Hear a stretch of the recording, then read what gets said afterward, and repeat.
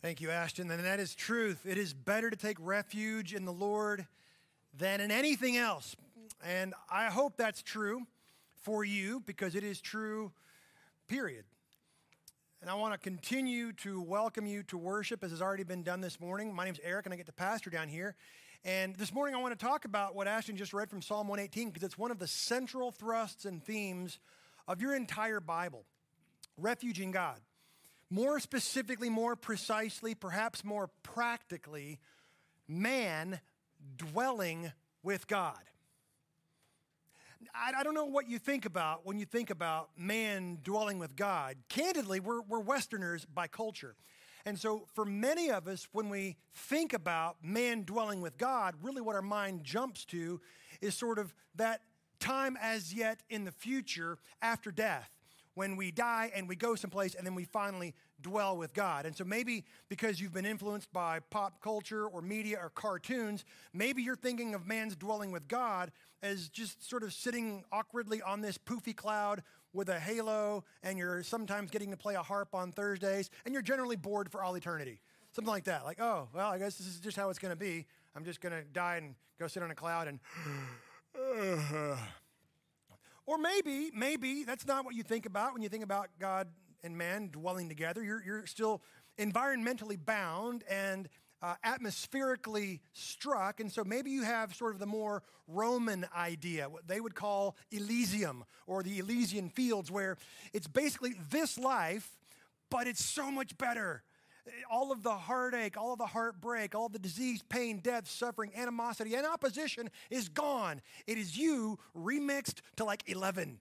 It's just better. All of those other people are finally not there, which is weird because you're not in theirs either. So I don't know how quite that works. I guess there's plenty of room.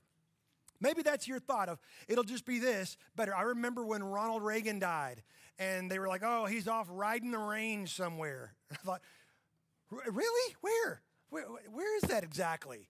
And it's that Roman notion of it's just this life, but better.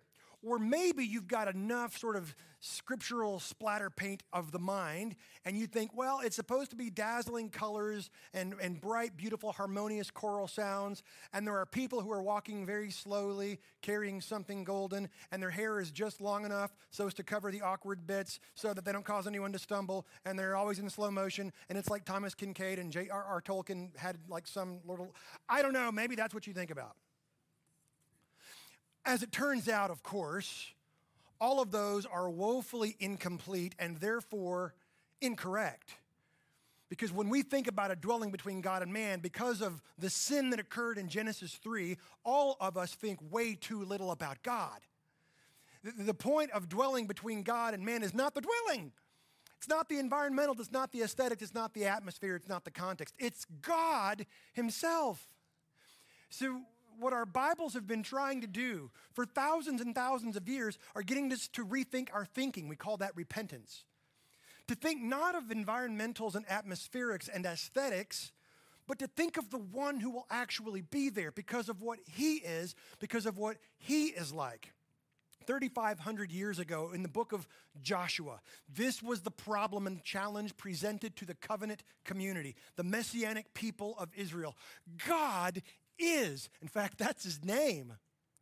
Not only is he's also faithful. And he is with you. Don't you get it? You've seen him do all these things. Don't you see? He's with you. He's not merely trying to up your life to 11.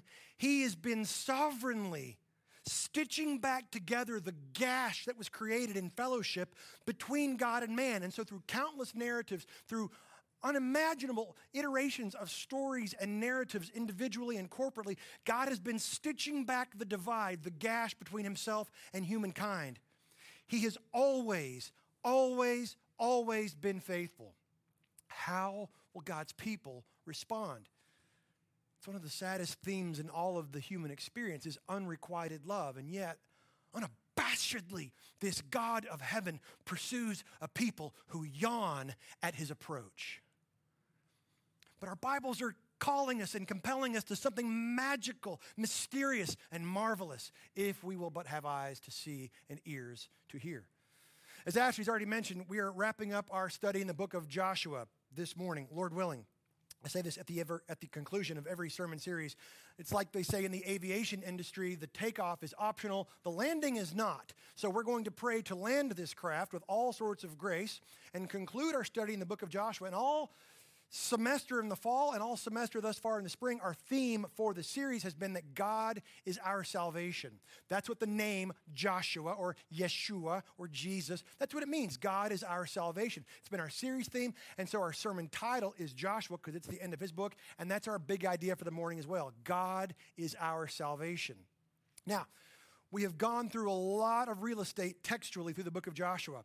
Moses has died at the end of Deuteronomy 34. He's handed off leadership to Joshua. He's taken the children of Israel across the Jordan River. They built an altar at Gilgal. They took Jericho. They went and approached Ai prematurely. They stumbled. God graced them. They took it. Then they took all of the southern half of Canaan. Then they took all the northern half of Canaan. And then they gathered together. And God gave them by allotment all the different tribal assignments that they would inhabit the land, the habitat where God and man would dwell together. That's Joshua. And then he gave them 6 cities of refuge. He gave them 6 cities, 3 on either side of the Jordan River so that they could run. If they had committed a crime and by accident they could run. And he also gave them 48 Levitical cities where nobody in Israel would ever be farther than 10 miles from an expert in God's word. And that's a very good plan indeed. Now, since you've slept since last Sunday, you might have forgotten one of the things we discussed last week, and there's grace for that, but you kind of have to get a quick on-ramp and reminder of the end of Joshua 21. That's going to set the stage for the rest of what we talk about this morning in our time together. So Joshua 21, if you got your Bible, I want to invite you to turn to Joshua 21 and verse 43. I mentioned this last week. One writer calls these 3 verses the jugular vein of the book of Joshua. It is the central hinge on which the entire narrative about God, by God, swings. It's these 3 verses. So they're a really big deal. Joshua 21, beginning at verse 43. Thus the Lord gave to Israel all the land that he swore to give their fathers. And in that one little sentence, you got the summary of the book of Joshua. Chapters 1 through 12, entrance of the land and the conquest of the land. There, he's done it. Also, chapters 13 through 21, you've got the apportionment, the allotment, the assignment of all the different territories to the tribes. There, he's done it. And that God promised to their fathers. You see, this covenant community, this messianic people was a part of something bigger than themselves in God. And it's important, it's requisite that we as individuals remember that we are part of something much longer before and after us. It's one of the reasons we do what we do in confession and assurance and doxology and singing and the study of God's word is because we're a part of something that is now 2,000 years in the making as the body of Christ and thousands of years before that as the messianic community. He had done it just as he swore to give to their fathers, and they took possession of it, and they settled there. Verse 44, and the Lord gave them rest on every side, just as he had sworn to their fathers. Not one of all their enemies had withstood them, for the Lord had given all their enemies into their hands. Not one word of all the good promises that the Lord had made to the house of Israel had failed. All came to pass. So Joshua, or his scribe or secretary or editor, wants to hammer home again and again and again, God is faithful. God is faithful. See, it's right there in his job description. To not be faithful would be to ungod God, and that's the one thing God cannot do, is be disengodded. He has to be faithful, down to the jot and tittle. God is faithful. How will Israel respond? It's one of the master themes of the book of Joshua. It's one of the master themes of the entire Bible. God is faithful. How will his people respond? Now, what we're going to get in the rest of the book of Joshua is 3 chapters, 22, 23, and 24, each of which is an iteration or an instance that tries to address that question. God is faithful. How will Israel respond? And we get a vignette in 22. God is faithful. How will his people respond? A vignette in 23. God is faithful. How will his people respond? Chapter 24. Some of you might remember, by way of introduction, a fairly decent movie. It wasn't awesome. It was good enough. Back in 1967. I know some of you were not even an idea in 1967. I get that. But in 1967, there was a movie starring a guy named Paul Newman. That's right. The salad dressing guy made movies way back when. The movie was called Cool Hand Luke, And Paul Newman plays a prisoner in Florida named Luke Jackson, who is in prison for cutting the heads off of parking meters. Some of you might remember. And Luke has a problem of always rebelling and bucking the system. He's always sort of subtly smarting off to the sadistic warden, always a bad idea. And in one particular occasion, Luke is on the chain gang. It's super hot outside, and the warden's just pulled him out of the sweat box as a punishment. And the warden says, hey, this is for your good. I'm doing this. One day, you will thank me for how good I have been to you. And Paul Newman's character, Luke, sort of smugly says, Warden, I wish you'd stop being so good to me. And the sadistic warden beats him on the back of the head savagely, and he falls down on the ground, and the warden stands over him, and in a very iconic and familiar scene to anybody over 50, the warden famously says, what we've got here is, some of you can help me, a failure to communicate. That's right, you just outed yourself. Okay, Boomer? You did. It's okay. There's grace for that too. I know and love that scene as well. A failure to communicate. And it became sort of the expression of the age of the mid to late 20th century. What we've got here is a failure to communicate. God is faithful. Will Israel respond in faithfulness? And in the first vignette is chapter 22, and it's almost catastrophically wrecked because of a failure to communicate. Now, in the interest of time, I'm actually not going to read chapter 22. It's long. I highly encourage and exhort you to read it on your own time. There's plenty of text we're going to read later, I promise you. But this is one of those stories that was intended to be passed down generationally, orally, from dad to son, from mother to daughter, from grandfather to grandnephew, and so forth and so on. So we're going to tackle chapter 22 as the story that it is. It begins after all of the work has been done of conquest and allotment and the cities of refuge and the 48 Levitical cities. It begins at Shiloh. Shiloh is where the Ark of God is housed in the tabernacle that represents Messiah, and Joshua is there. He's 100 years old, and he's gathered all of the tribal chiefs and leaders and elders of Israel. He's gathered them all together. And he brings the 2.5 tribes, Reuben, Gad, and half of Manasseh. They decided those tribes wanted to settle on the east side of the Jordan as they were taking laps in the wilderness. And they said, hey, we're ranchers, we're goat herders, we like this land. We know that on the west side of the Jordan, they're going to make all of that agriculture, but we need spaces for our flocks. And so they asked Moses, and Moses says, that was not the plan, but I'll go ask God. So he angrily walks into the tent of meeting, and God says, okay, fine, they can stay over there, but they have to fight for and support the other tribes when we go in and do the conquest. Moses comes out and says, hey, here's the deal. God has permitted it, but you have to fight for your brothers in the conquest of the land, in the habitat that is God's, that he is giving you to dwell together. And those 2.5 tribes say, we're totally in on that. And for 7 years, they travel around for 7 years, and they fight for the other 9.5 tribes for 7 years. And at the end of it, Joshua gathers them all together at the tabernacle in Shiloh and says, hey, you've done it. Wow, you've done a great job. You're actually battle-hardened. You're war-tested and seasoned. You've done a great job. I commend you. Well done. Great job. Thank you.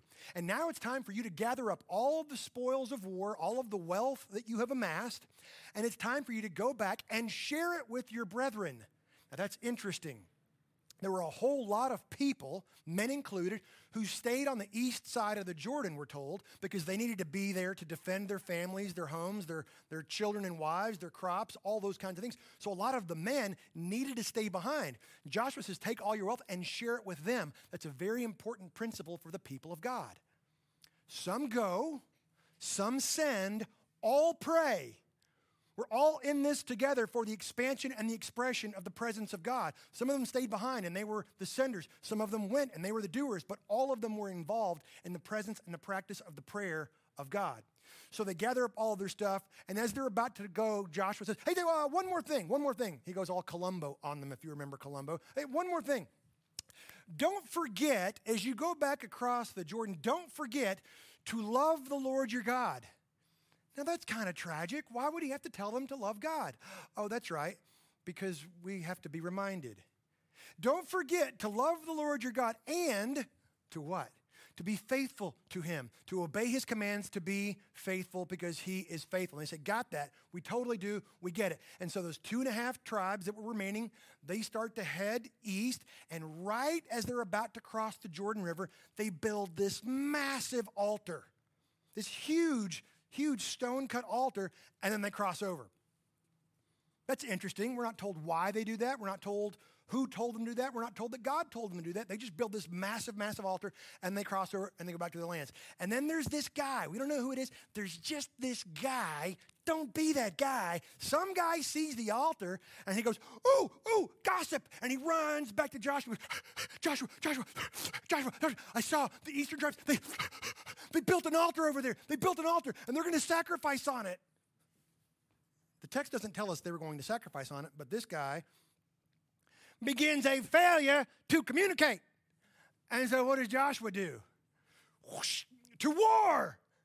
They've been at war for 7 years. That's all they know. When you're a hammer, every problem looks like a nail. And so they've been at war for 7 years. Hey, there's a small rumor of something that happened in the east.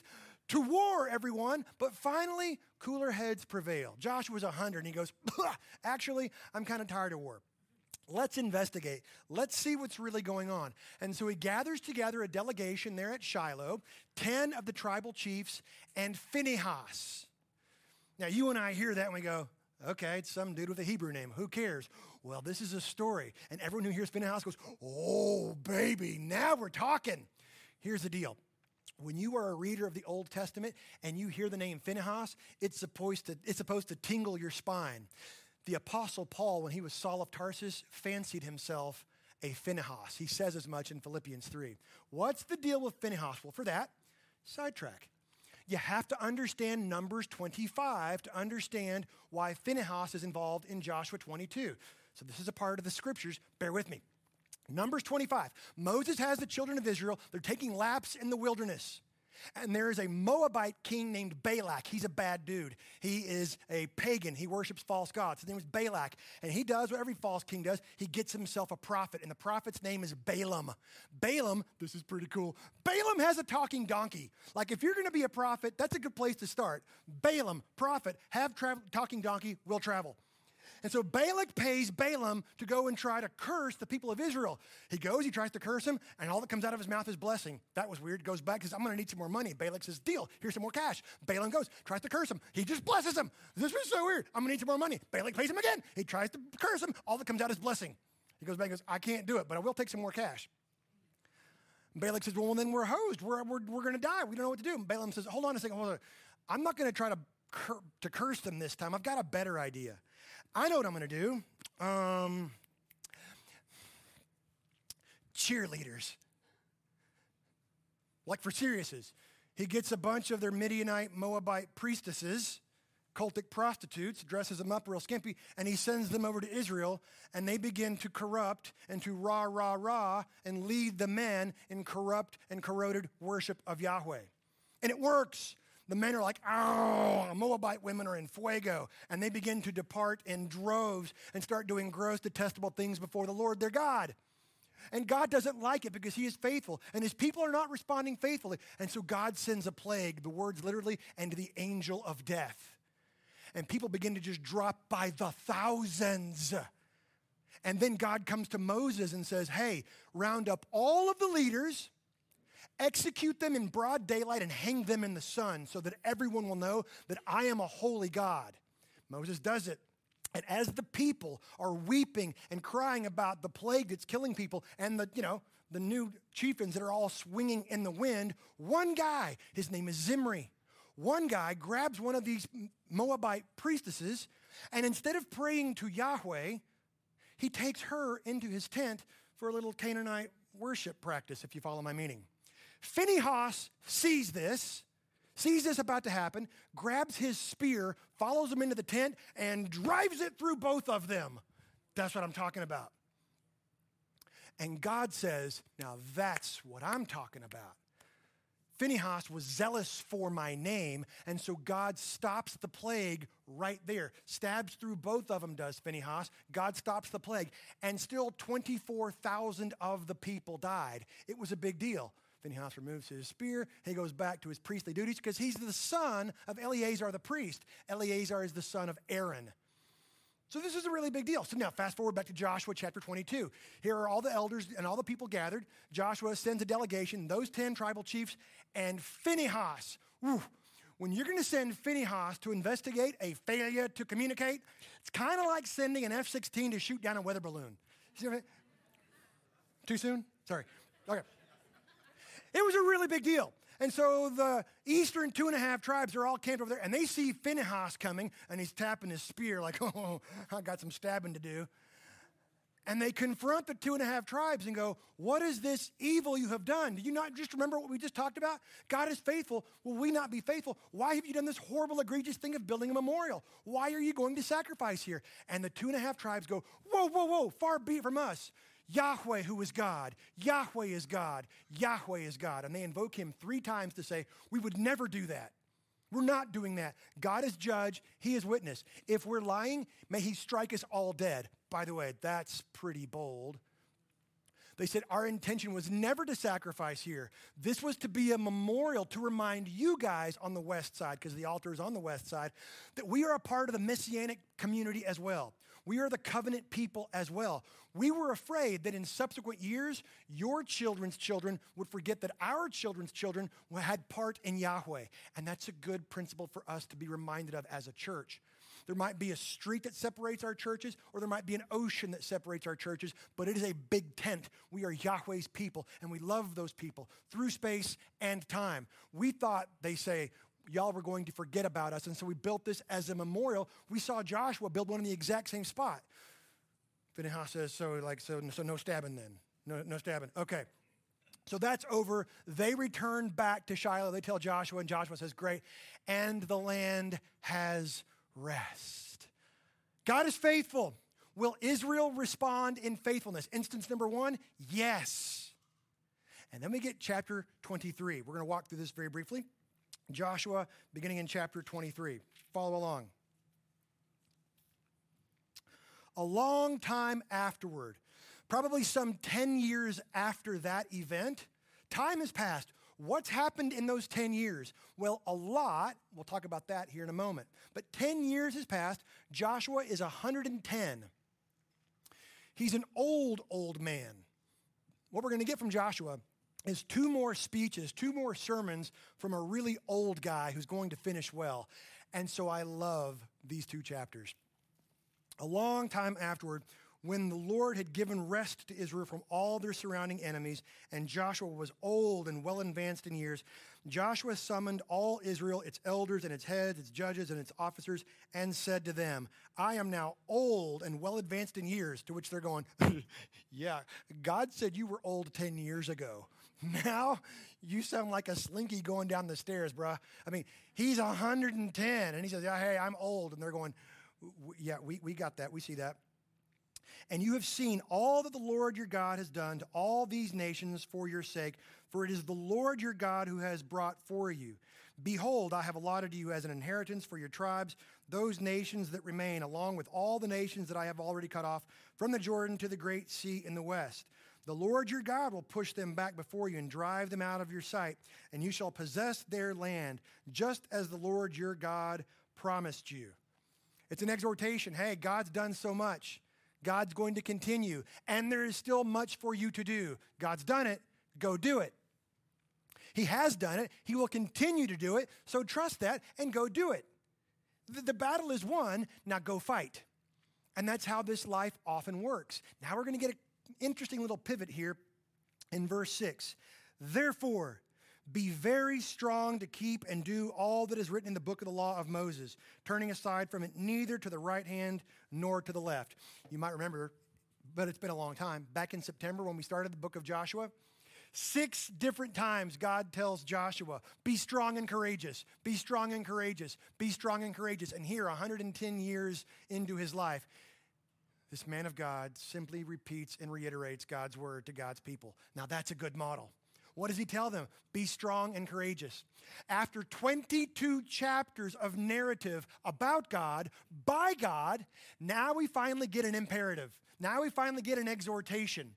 This is the Romans 12:1 moment for those of you who are familiar with the book of Romans. Paul gives 11 chapters of doctrine, no instruction, just explanation of who God is, what he's like, what he has done. Therefore, offer your bodies in Romans 12:1. Joshua 23:6 is that therefore moment. In view of all that God is and all that he has done, all that he has loved you, be strong and courageous. Love the Lord your God. This is that moment. Be strong and courageous, verse 6. Verse 7, that you may not mix with these nations remaining among you, nor make mention of the names of their gods, or swear by them, or serve them, or bow down to them. But you shall cling to the Lord your God, just as you have done to this day. For the Lord has driven out before you great and strong nations, and for you no man has been able to stand before you to this day. One man of you puts to flight 1,000, since it is the Lord your God who fights for you, just as he promised you. He's going, you guys remember in chapter 10 when we were fighting against the Southern Coalition and the munitions dump of heaven opened up and it killed everybody and all you had to do was stand there and not get hit? God did all that. And by the way, he hasn't changed. He still wants to fight for you. So go do it. He is faithful. Will you be faithful as well? Verse 11, be very careful, therefore, to love the Lord your God. Isn't that interesting? That's the directive, to love God. For if you turn back and cling to the remnant of these nations remaining among you and make marriages with them so that you associate with them and they with you, know for certain that the Lord your God will no longer drive out these nations before you, but they shall be a snare and a trap for you, a whip on your sides and thorns in your eyes. Ow! I'd kind of rather have the thorn in my side, candidly, but no. Here's the deal. Obedience and faithfulness to God means he is with you. Disobedience means you are taken from his presence. You are no longer suitable for the habitat that he has given. So don't do it. It's a crucifixion of the intellect, we might say. Keep that in mind. Until you perish from off this good ground that the Lord your God has given you. And now I'm about to go the way of all the earth. I love that expression. Since Genesis 3, when death entered into the cosmos, the way of all the earth is death.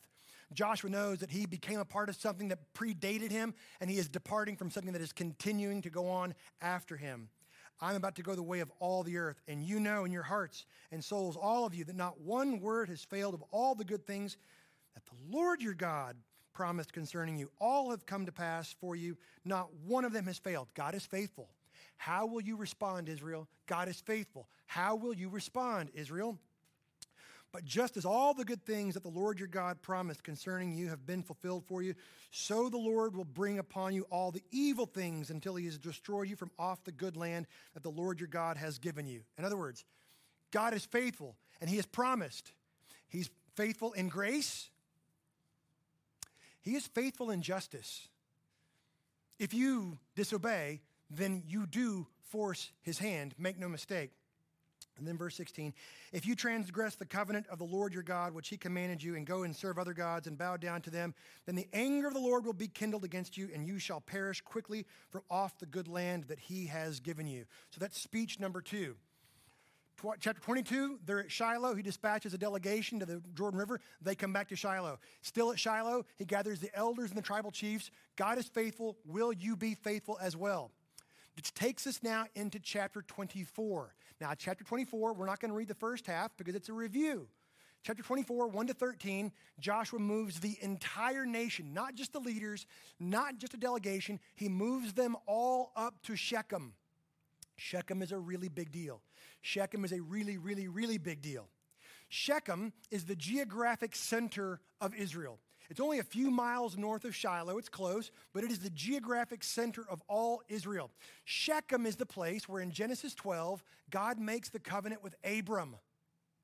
I will give you land, habitat for us to dwell, and seed, meaning offspring and children and generations, and blessing. He does that with Abram at Shechem. In Genesis 35, when Jacob comes back from the land of Laban working for his uncle, Shechem is where Jacob buries all of his idols.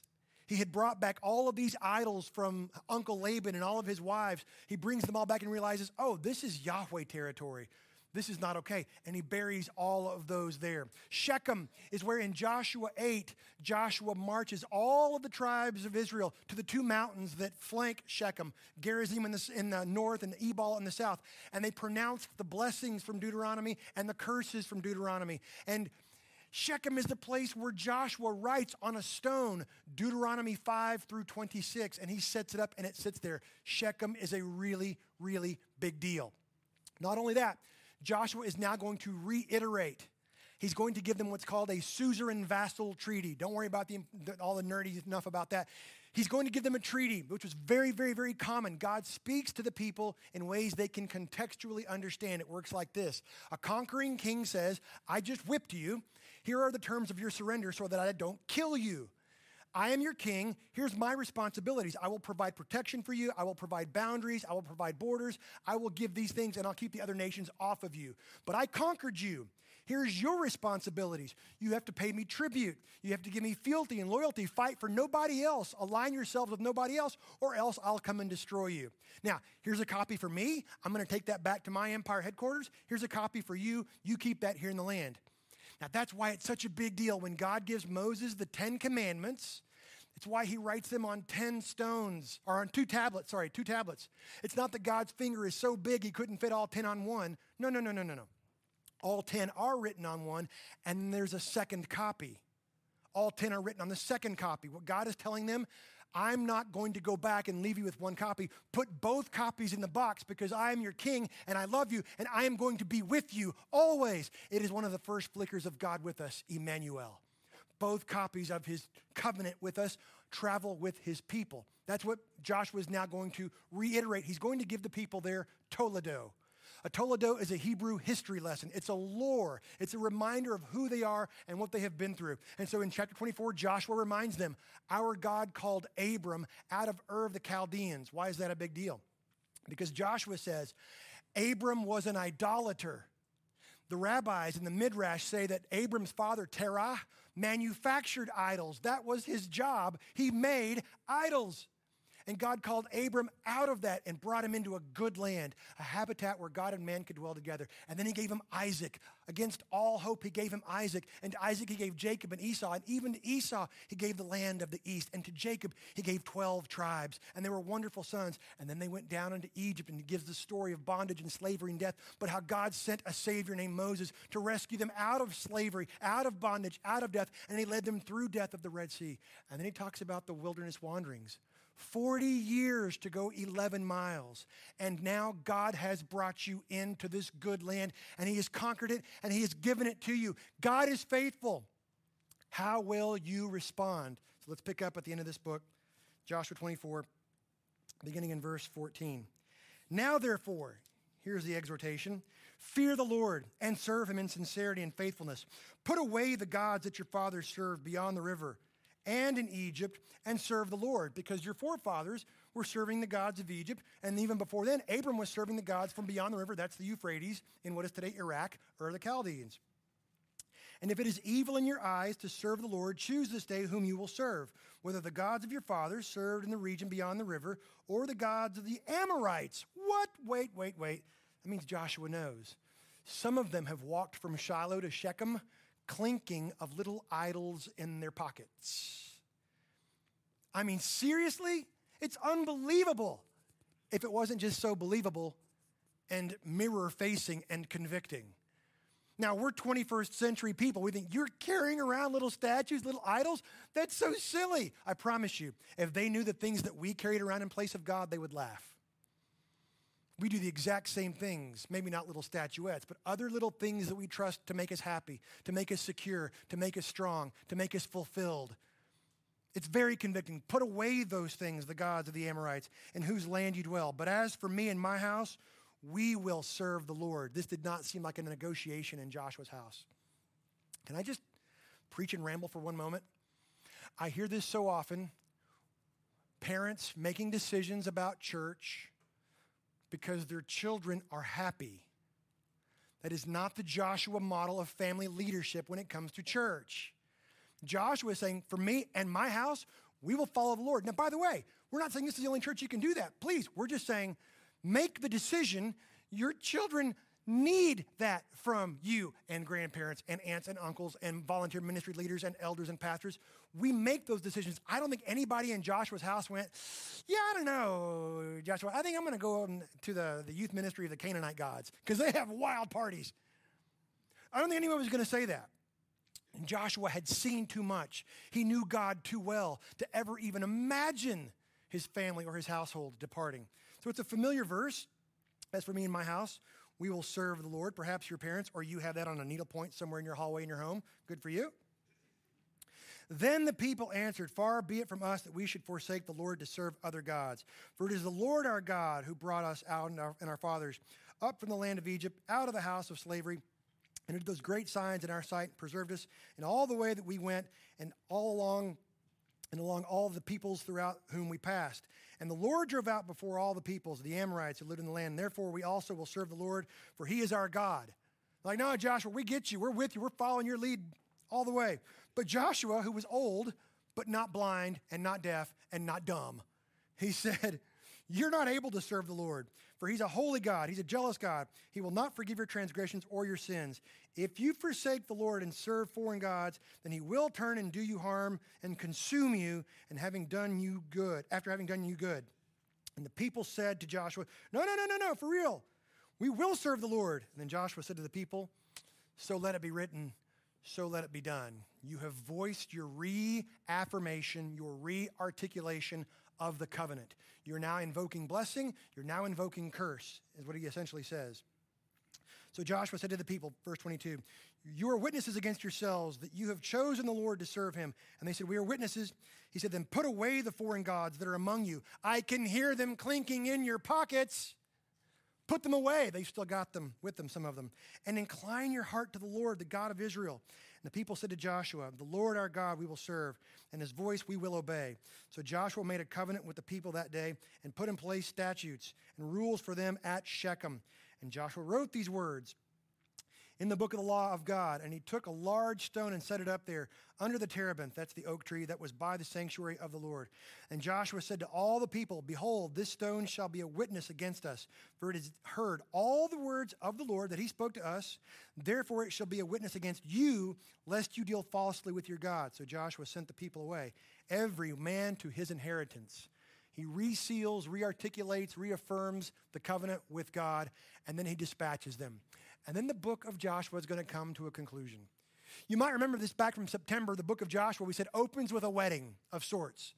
There's a union. There's a covenant forging between God and his people. It's like a wedding, and it's going to end with 3 funerals. Check this out. After these things, Joshua, the son of Nun, the servant of the Lord, died, being 110 years old. That's his resume.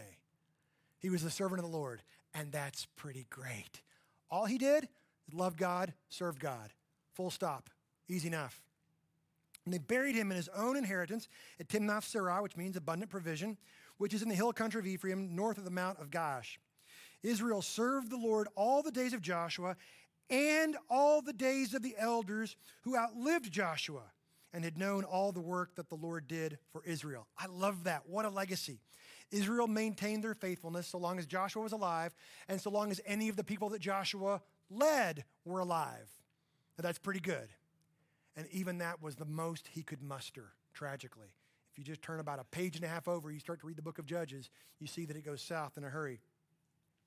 As for the bones of Joseph, which the people of Israel brought up from Egypt, Moses had commanded that, they buried them at Shechem in the piece of land that Jacob bought from the sons of Hamor, the father of Shechem, for 100 pieces of money. It became an inheritance of the descendants of Joseph. That's in the hill country of Ephraim. All 3 of these are going to end up being in Ephraim, right in the center of the country. And Eleazar, the son of Aaron, died. And they buried him at Gibeah in the town of Phinehas, his son, which had been given him in the hill country of Ephraim. 3 funerals. 3 different guys who representatively had followed God faithfully because their God was faithful, who had lived in foreign lands, exposed to foreign gods, affected by foreign idolatrous practices, and yet they died faithfully in the land that God had promised them. So it's fitting that this book ends with 3 funerals. So how do we apply this to our lives? Oh my goodness, 3 chapters of narrative. What are we supposed to do with this? As a reminder, God is our salvation. Not a practice, not a protocol, not a program. It's a person. God is our salvation. That's what Joshua means. So I just want to give you 2 quick principles or applications. Number 1 goes like this, very practical for all of us, just for the rest of your lives. That's all.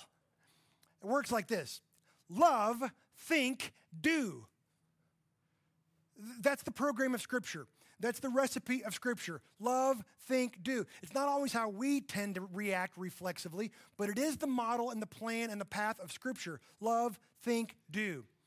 Near the very end of his life, Moses is about to die, and he gives his people that he's leading Deuteronomy. It's a summary and a summation of the previous 4 books. Just like Joshua at the end of his life gives a mini Deuteronomy, he got that from Moses. Moses summarizes the first 4 books in Deuteronomy, and in the beginning of Deuteronomy, Moses gives a very familiar, famous passage we call the Shema. And it goes like this. Perhaps you've heard it, Deuteronomy 6. Hear, O Israel, the Lord our God, the Lord is one. You shall love the Lord your God. Is that a command or is it a promise?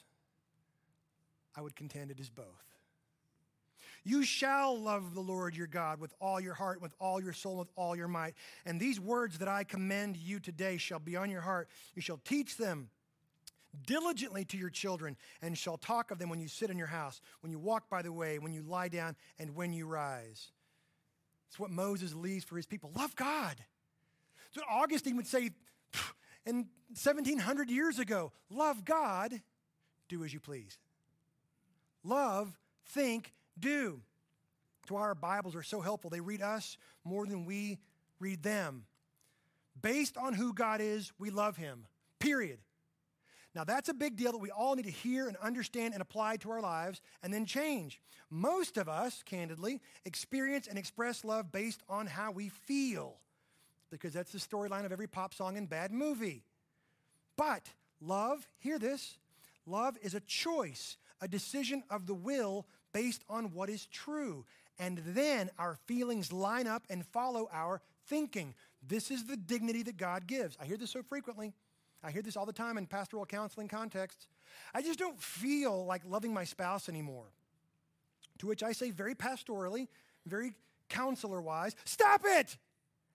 It's not helpful. But I say that because they just don't feel, but they've gotten their whole life inverted and inside out. No. Love is a choice. We choose to love our spouse because of what is true, because of what God has done to give us the gracious gift of a spouse. And then trust that God will touch our hearts so that our feelings then begin to follow. Feelings are good servants. They are terrible masters. God is faithful. Will we respond? But I don't feel like it. That's not the highest level of authority in your life. It mustn't be. You are a human created in the image of God. Love is a well-reasoned concern for another, wanting the other person's highest possible good, even above your own. We love God because it's the only logical thing to do in response to who he is, what he's like, what he's done, and who we are because of what he says. Then out of that experience and expression, we think and we feel rightly, and then we begin to do what we ought because we love him, not simply because we should. And so what happens when we get our lives ordered around who God is, increasingly, what we ought to do actually becomes what we want to do. And we are ever increasingly transformed into the image of our Lord and Savior and big brother, Jesus. That was his life. Second point, very quickly, goes like this. Time will tell. Time will tell. Time is always the test. Our struggle is not that our enemy rings our front doorbell and tries to get us to sin. If that happens, would you please FaceTime me? If you're sitting there watching golf this afternoon and the doorbell rings and you open it and there he is, the father of lies, with horns and a cape and a pitchfork and cloven hoof and bad knees, and he goes, blah, sin. Would you please put me on? I want to see that. Because that's like never how it happens. what happens is that time passes and your awe leaks, your faithfulness leaks, your devotion drips. And it only takes a day or two or an hour or three. And we're leaky vessels, are we not? Time is our test. We are, in fact, from the future because of what Christ has done in the past, but we have to live in the present. So how do we actually and actively do that? I mean, just think of it like we began this morning. If only there was a place where God and man could dwell together, wouldn't that be amazing? Oh, yes. Oh, yes. And by the way, this is why we have weekly corporate worship on a Sunday, to proclaim that Jesus is alive and to encourage and exhort one another. This is why we have life groups and Bible studies and accountability groups and podcasts and BSFs and men's groups and so forth and so on, to help us be bumpered back into fellowship, because time passes and we have this gravity of depravity that as the second hand ticks by, so too does our focus and our devotion. And so these things are never intended to accomplish or achieve anything for us, but to put us in a position and a posture in which our devotion and our focus and our attentiveness and our affection is rightly oriented around who God is. All you got to do is turn, again, a page and a half from the book of Joshua into the book of Judges, and you see that time had told. They were faithless almost immediately because one generation failed to properly teach the following generation of the faithfulness of God and how to properly pass the time of life consistently. This is one of the reasons Tiffany's going to lead a group starting this Tuesday. It is because we tend as a species in the 21st century to cope with the passage of time with flickering pixels on a screen, and we don't know what else to do, and so we're addicted. The ancient Israelites under Joshua would have snickered at our idolatrous addiction to screens, if I may be so bold. We must not be so tethered to them. I'm not saying we should get rid of all of them entirely. Please no. But let us think rightly about who God is and what he's done. God is our salvation. The final question of the book of Joshua is, because God is faithful, will Israel respond in faithfulness? That's the actual theme of the entire Bible. And so the failure of the covenant community of Israel that we see throughout the period of Judges in the very next book is made only worse as they institute and implement kings. Saul, David, Solomon. After Solomon, the monarchy splits, and it just goes from bad to worse until you literally have kings of Israel sacrificing their children to pagan gods in the fire. So that finally God says, I told you I would do this. He forcibly, literally removes the 12 tribes of Israel from the promised habitat that he gave to them. He removes them from the land. It's a death sentence, a separation. And candidly, when you read the Old Testament, you're left, to put it lightly, wanting more. Won't anybody ever be faithful to God? He's so good. He's so faithful. Can't Israel ever be faithful to God? And then there's 400 years of silence. And then you go to Matthew chapter 1, verse 1. And all four gospel accounts are effectively shouting at you, not just giving you Bible stories, not just giving you devotional material. They're exploding off the page going, Jesus is faithful. Don't you see? He is Israel. He is the Son of God. And in every thought, word, deed, ever, 24/7, he was faithful. Don't you get it? Look, he was persecuted. He was flogged. He was spat upon. He was lied about. He was falsely accused. He was hungry in the wilderness. And in every way, this Israel, true Israel, named Yeshua, God is our salvation. In every way, he was faithful all the time, always. He chose each day, each hour, each minute, each second in thought, word, and deed, whom he would serve, his Father in heaven, who is faithful. So please hear me. If all you ever hear from the book of Joshua is that condemning, accusing needlepoint on your parents' hallway that says, choose this day whom you will serve, then you've missed the point of Joshua. Because you can't, and you haven't, and you won't. Perhaps there was that moment in the 7th grade when you went to church camp and you chose that day whom you would serve. And then by the time school started, you were back to who you are. You can't, because time is our enemy. But there is one who is true Israel, who has chosen in every thought, word, and deed his entire life. And here's the good news of the gospel. He is our dwelling. Wouldn't it be great if there was a place where God and man could dwell perfectly? Yes, and it's a person. It's not a place. It's Jesus. He is our dwelling, God with us. That's why the gospel is such good news. The great story, the awesome announcement about what God has done in Christ to redeem us to himself and to one another. Jesus is the habitat for God and man to dwell together here and now and for all eternity. He is the point. That's what it means to be in Christ. God looks at his son Jesus, true Israel, and he sees us, if you will, dwelling in the land of his son Jesus. Do you believe? Are you persuaded? That's the book of Joshua. Let's pray. Father, thank you for this word. May it be a light unto our feet and a mirror to our face, that perhaps you will convict any here this morning that are simply trying to eke out a life in their own strength and will and knowledge and winsomeness and giftedness. Father, that they would simply turn their eyes toward Jesus and run to him as refuge. They would seek refuge from you, in you. They would step out of darkness and death into light and life and dwell with you now as well as for all eternity. And for the rest of us, Father, would you remind us of the glory and the greatness and the grandeur of the gospel, of what you have done, and that we would live like that is true now, not because we're so awesome that we have to try harder to be better, but that we are dwelling in Christ. And so we are unleashed and freed to be your image walking around in this world, expressing and expanding your boundaries and borders, because that's your plan. And even so, we say, Father, we sure like to see Jesus. And so until that time, would you equip us with your word, with your spirit, as your people, to pass the time for your sake and for your glory, because you alone are worth that. And we pray these things, Father, the only way we can, in the power of your spirit and in the name of Jesus. Amen.